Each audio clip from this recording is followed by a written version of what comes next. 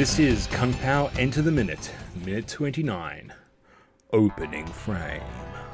A close-up of the Chosen One finally acknowledging that Woe just said to him... I'm sorry? Woe repeats... You cannot defeat him now.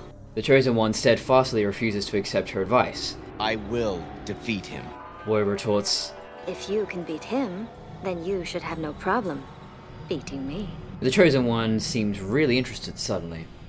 After a quick spin around, Woe starts backflipping away, only to quickly move into fighting position after cartwheeling from the side. The Chosen One strikes a pose as they both start playfully progressing through a series of strikes and blocks, ending up with Woe spinning around into the Chosen One's embrace. I hope Ling isn't around to see this. Woe, impressed, states, Not bad. as they both stick their tongues out to, not to interrupt here, but my definition of that would be tongue fu. So...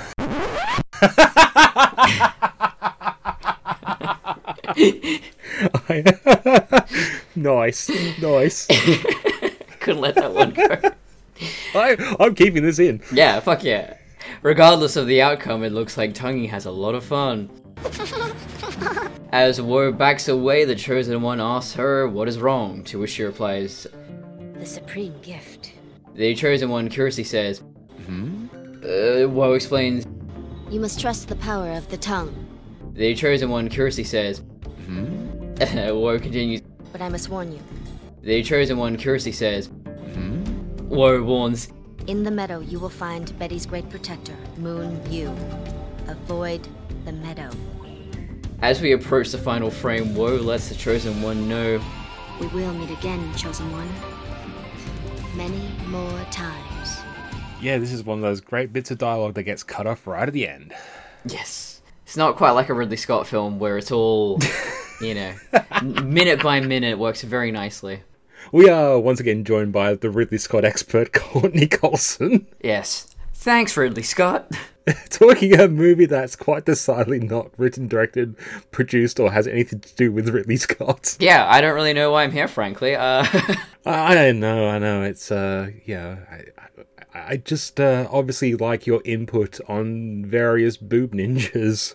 Yeah. Well, there's only one in this minute, but costume expertise, wordplay, and unnecessary scientific research to something that really didn't need it. I'm your person. I'm your man, I'm your guy, I'm your woman. Doesn't really work. I don't know. I'm your human. Yeah. Am I human? I don't even know. Where am I going with this? you're my resident half robot. Yes, there we go. Hang on, so just out of curiosity, is your in-depth research this minute or next? It is this one.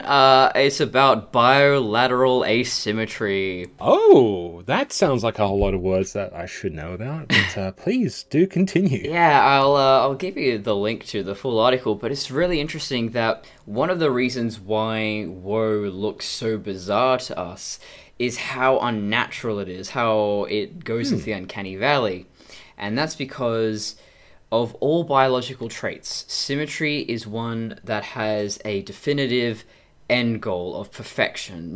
Once something is symmetrical, it can no longer be any more symmetrical, whereas an organism could be taller, it could be shorter. What's the ideal height? Who can say? Lots of variables. So, like the idea that how we can scientifically or mathematically predict how someone can be handsome or not based on the symmetry of their face and the golden ratio stuff of gap between nose, eyes, mouth, blah, blah, blah, blah, blah, blah, blah, blah, blah, blah, blah, blah. Yeah, and while it isn't the only indicator of physical fitness or attractiveness or anything like that, symmetry is something that we're so trained to respond positively to because biologically it has a lot of benefits through regarding dexterity, speed, cognitive ability even, and it's also just useful to have spare body parts. So I guess symmetry evolved in the first place probably so that you had some spares. If you lose one eye, well, you got another. Redundancy. Well, in the case of breasts, if you have more than one baby, having more than one boob, very useful. If one tap runs dry. Yes, exactly. That was bad. So, that's exactly what happens. So, in the case of breast, even though mammals can have 6 nipples, halving that into 3 doesn't make sense. It doesn't work, especially on a bipedal body. We were going to get a Deanna Troi with multiple breasts. I don't know how many Gene Roddenberry wanted. Oh, God, I forgot about that. Yeah. I think it was 6 breasts, and, like, it's like, how the hell are you going to make that work? Just how? Yeah, I loved hearing, what's her name? Marina Sirtis. Yeah, Marina Sirtis just talking about, because she's just so direct. She's like, are there going to be big ones up here and then 2 smaller ones? Like, where? It's all in a row? I don't... She's amazing when she talks about things like that. The Deanna personality just somewhere up in another quadrant, and you just get pure Marina, and she's nothing like the character. Oh, I wish her character was like Marina, because she's just... Oh, hell yeah! Got personality in spades, whereas Deanna's very calm and very patient. I would say that Marina Sirtis is the Carrie Fisher of Star Trek. Yeah. Oh, yeah, you could just kind of... You get the vibe of her when you listen to her too much, that she's just... she'll just fucking glass you. Yeah, know? I wish they had met those two. It's a rough and tumble London upbringing. Oh, yeah. Just imagine her growing up as a little street urchin, Shine your shoes, golf! Oh, she'd fucking shiv an urchin if she could get away with it. I'm sorry, that's not true.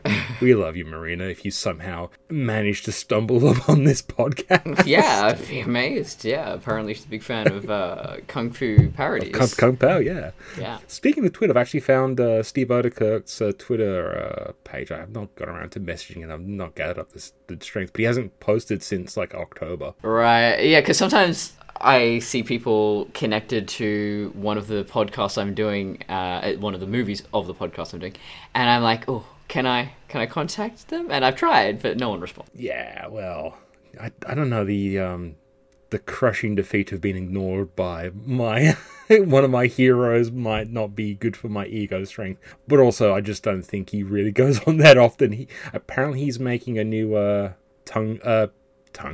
he's making a new Thumb Wars movie, so that could be it. I don't know, a Tongue War sequel as a sequel to that. Tongue Wars, the sequel to Thumb Wars. How would I feel if Ridley Scott actually hated me? That would be... I think, you know what? It would be worse if he was indifferent. If Ridley Scott publicly said, fuck you, Courtney Coulson specifically, I would be over the moon. I'd take that as a badge of honor. Yeah, like, either he loves my stuff and he's very happy that someone spent the time, or he thinks I'm an absolute lunatic and is terrified of my obsessiveness. Yeah, either way, I'd be so happy with that. Both is good. Yeah. I feel like, though, so I'm doing Tron Legacy now, if Jeff Bridges was angry at me, I'd feel really, like, that's my dad getting angry at me. I'm sorry, I just can't imagine... Can he get angry? I don't think so. I know he's gone pissed off in movies, but from all accounts, like, of all the characters he could possibly be in real life, he is the dude. Yeah, he is the dude, yeah. And, like, this aggression will not stand, man. Whereas Bruce Boxleitner as Tron in Uprising, he's just so angry, but I don't think he's like that in real life at all. No, he seems like a really chill dude, and I did get to meet him, and lovely Jealous? person. Yeah, it was back in 2012 when I went to go to Armageddon. I got a photo with him with John Goon. Nice. So I don't think I've got that photo. He's got it on a wall somewhere. One of the things I do love about this minute is, like, the really dumb martial arts. It's, like, so badly, but intentionally badly, but in a fun way. It's just, there's these two characters playfully, attacking each other. And, it's just simple block, strike, yeah. It must be fun for a choreographer to do that kind of stuff, because normally it all has to look so real and professional, and now it's just to do some silly shit.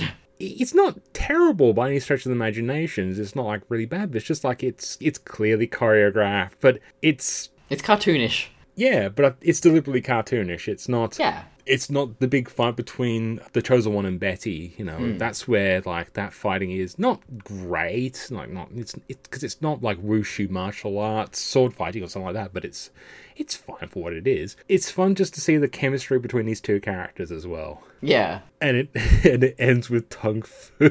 Tung Fu. I can't believe I didn't think of that joke. I'm amazed too. I went, surely this is obvious, right? I tell you what, how can I put this? I was trying not to sensationalize this minute too much. I mean, I did make a couple of gags about staring at Woe's breast, but I do think there's actually a narrative reason for that, and I'll definitely touch upon that in the next minute. I'm really loving the peak 90s makeup. You got that blue eyeshadow, you got the pale lips. That was the time. And then after that trend was it could have actually at the same time, it overlapped there, was the lip liner. So you have this thin line of a darker color around the lips, and then the inside would wear off of the lipstick, and it would just, that was the most trailer trash look. I honestly have no idea. I really wasn't paying attention to makeup back then. Or ever. Don't think I even pay attention to makeup today, except I'm looking at this picture of Woe and going, oh yeah, the blue eyeshadow it actually kind of works. I mean, it works for her. She's definitely pulling it off. But oh yeah, yeah. The earrings. It just needs to be like a leaf shape or something. I was trying to see if there was anything significant, but I don't think there is. Yeah, it looks like a curvy lightning bolt. I don't know. We're also looking at this on a standard definition DVD rip. So when we get the 4K transfer that I've been begging for the last 30 odd episodes, I think we'll start to see those minute details that really pull the costume together. Oh, it's the cape. I was like, is there a flap down the front there? No, it's just the cape. Well, that's probably the most impractical part of her costume when you think about it, because I think she even gets wrapped up in it a few times. You can see that in the choreography and capes are terrible. If you were actually in a combat situation, there's no way in hell. I don't care about Batman if it lets you glide further or whatever. No, you never. It's physics works against you. Okay, there is legitimate reasons why superheroes had capes. It's all back to luchador Mexican wrestling iconography, which to hide the booty. To hide the booty. Man. Yeah, and yeah, same with the underpants as well. No, I like capes as a fashion statement, but not as capes. A crime fighting statement. No capes. Insert the Mona Edgar Mode. Edna Mode drop. Yes, you got there in the end. Yeah, God, it's been a long time since I've watched The Incredibles. When did they come out? The sequel was like 2000 and something. I think the sequel only came out year before last. Yeah. Yeah, which I haven't seen yet. I need to go around to watch it. I've got Disney Plus. I could just do that. Although I've heard it's not as good. So yeah, it's okay. It's just nice to see a return to those characters. Yeah. So superhero fashion aside, this does get pretty damn sexual as well. And so yeah, hence why I think I try to desexualize it, at least in my comedic, dramatic reading. I wanted to point out the fact that they're still technically fighting. However, I just love the look on Tungi's face. He's into it. Oh yeah, Tungi's into it. Tungi's a little freak. I just realized this is the only time we have ever seen Tung Fu. This is it did not exist before this film. It will never be seen again after this film, probably. So take it in, guys. I'm fairly certain if I go onto YouPorn, I'll see some Tung Fu. But not on mainstream cinema. It is a fun scene, and I think that's one of the reasons why Woe is so memorable. It's not exploitative. She is a legitimate badass when she's not falling over. Yeah, it's interesting that even though she has this gratuitous mono boob, she's not that sexualized. They don't do anything with her that's sexist or offensive in any way, as far as I can see. There is that one POV shot, and as I said, I think I've got an explanation for that, but that's going to have to wait, because that shot's literally in the shot's in the first minute, but I think the explanation works well in the next minute. We also get a great repeating gag of the Chosen One just going, repeated footage, again, a repeated joke. Yes. This happens a lot. Rule of threes. Even though Woe is essentially an exposition machine, because she's really just there to explain to the Chosen One some of the backstory behind, the Supreme Gift, Betty and stuff like that, and literally sets up the confrontation with Moon Yu later on. And sets up a sequel that never happened.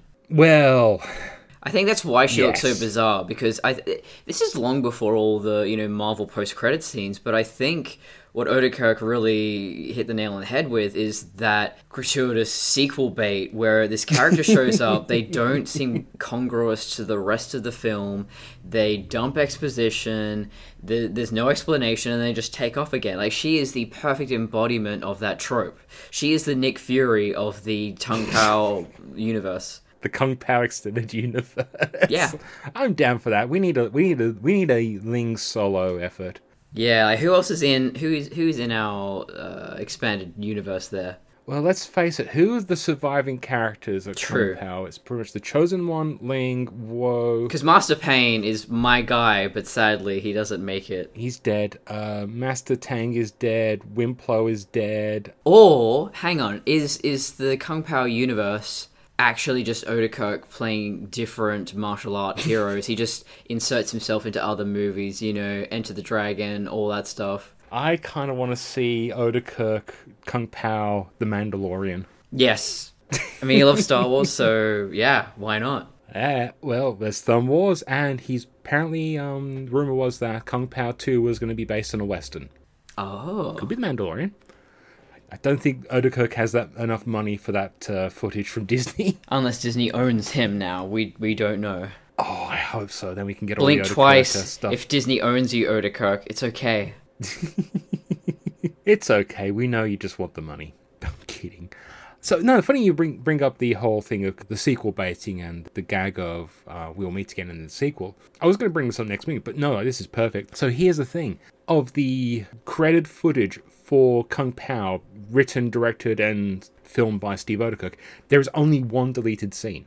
And in that deleted scene, Woe comes back. Oh. So this is the footage they actually end up using in the trailer at the end. I was going to talk about this when we get to that rough minute later on, but that's like, probably a year away from now, because it's like the massacre scene. So it's the scene where the Chosen One gets caught by Betty's forces, where he gets the tiny net thrown on him. That was supposed to lead into another scene where the Chosen One's getting tortured by this crazy old man that draws on his face, and like he's connected up to a bicycle that's like shooting electricity into his nipples.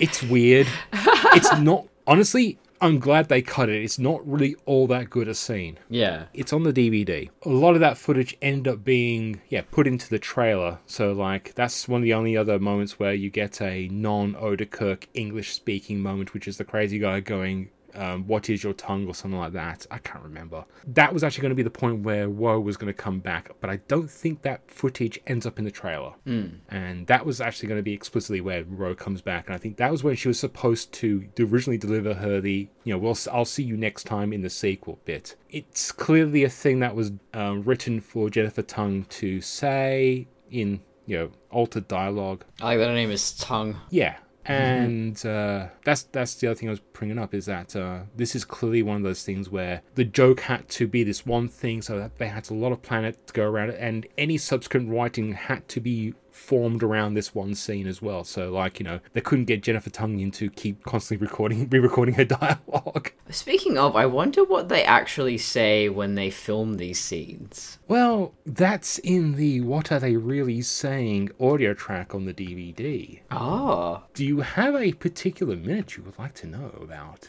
Oh, I guess this one here. Do you have a particular bit of dialogue? Yeah, there's one bit that's really obvious towards the end of this minute. Yeah, let's say about 50 seconds in. So you're looking for the bit where it says, In the meadow, you will find Betty's great protector, Moon Yu.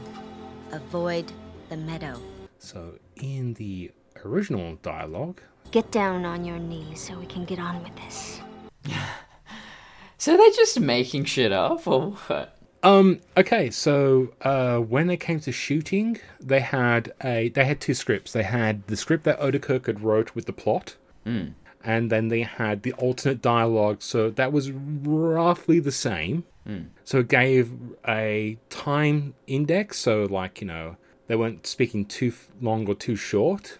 Yeah. And it gave the actors something to emote while saying completely different dialogue. Right. So they might be emoting, "You must not go to the meadow," but like, That's a challenge. yeah, as someone who's done this, it's a very interesting way to creatively create dialogue that's mismatched, but it's also kind of a bit mental to do.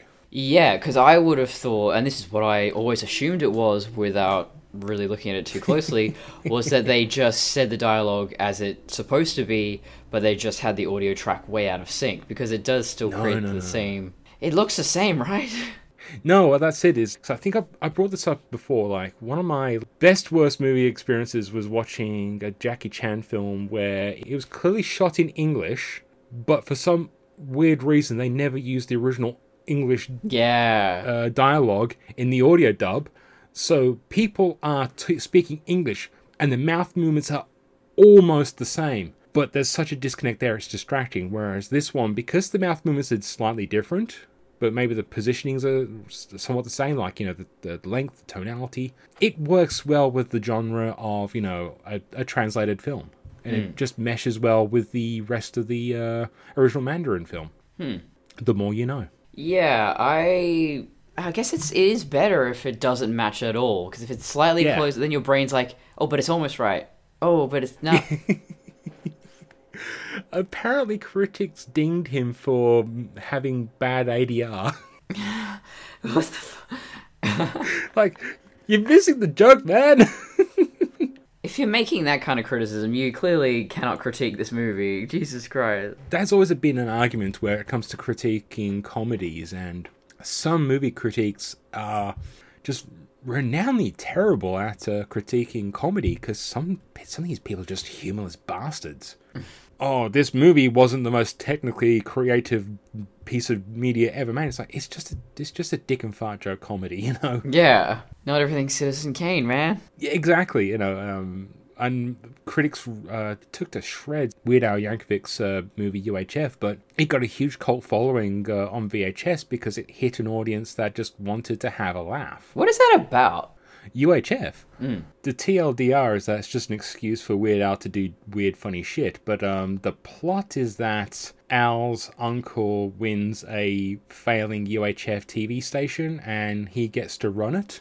And yeah, it's just an excuse to just make weird fucking TV shows like Wheel of Fish. What is UHF? UHF itself stands for Ultra High Frequency. Oh, right. So you have UHF, VHF, the two other bands that I can't think of off the top of my head. That's how analog TV could be. So, I think I'll reserve what I got left of my minutes for the next minute. Yeah, this is a pretty good point to break and continue, so thank you for joining us for this minute, and would you tell the lovely viewers where they can find you? Find me on TrivianDesigns.com, TRAVAN, patreon.com/TrivianDesigns. Also check out our RoboCop Movies by Minute podcast, 60 Seconds to Comply, if you haven't already. Oh, I forgot to plug that. That's where you can hear both of us talking about cyborgs and shit, and all my favourite things. And RoboCop the Second. And RoboCop Commando, whatever the hell that was. Alpha Commando. Alpha Commando, yeah, the cartoon, we cover that. Speaking of magnificent boobs, and RoboCop has them. Put in that drop from the, I think it's, what's the Pacifier with Vin Diesel, where the little kid's like, why are your boobs so big? They're not boobs. That's my favourite. Yeah, I'll put that in right now. Why are your boobs so big? They're not boobs. Do you have to wear a bra?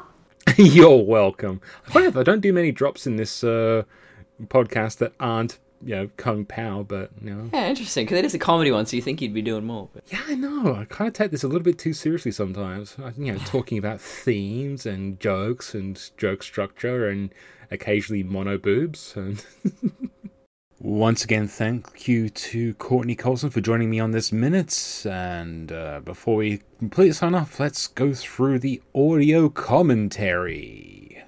In this minute, Steve explains some of the difficulties of working with alternate dialogue.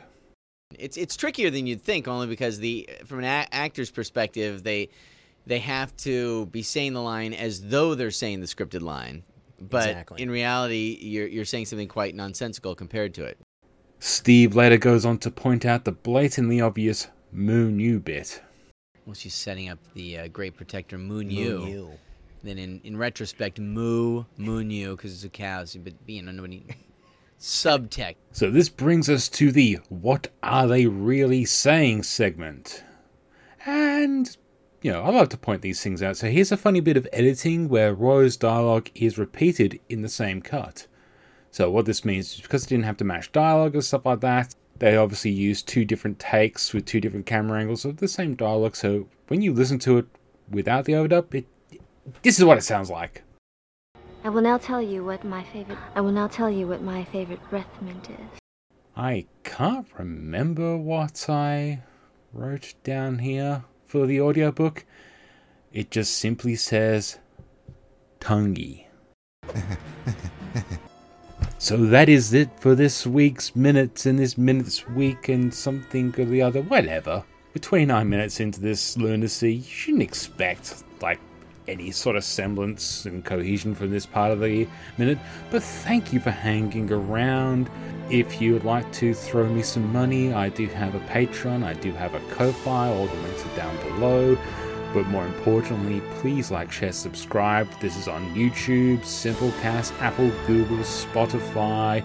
Just, share and enjoy. We're still in the hangover that is 2021. I hope everyone's safe out there, and until next time, I'll see you again in this sequel next week? I don't know. Bye.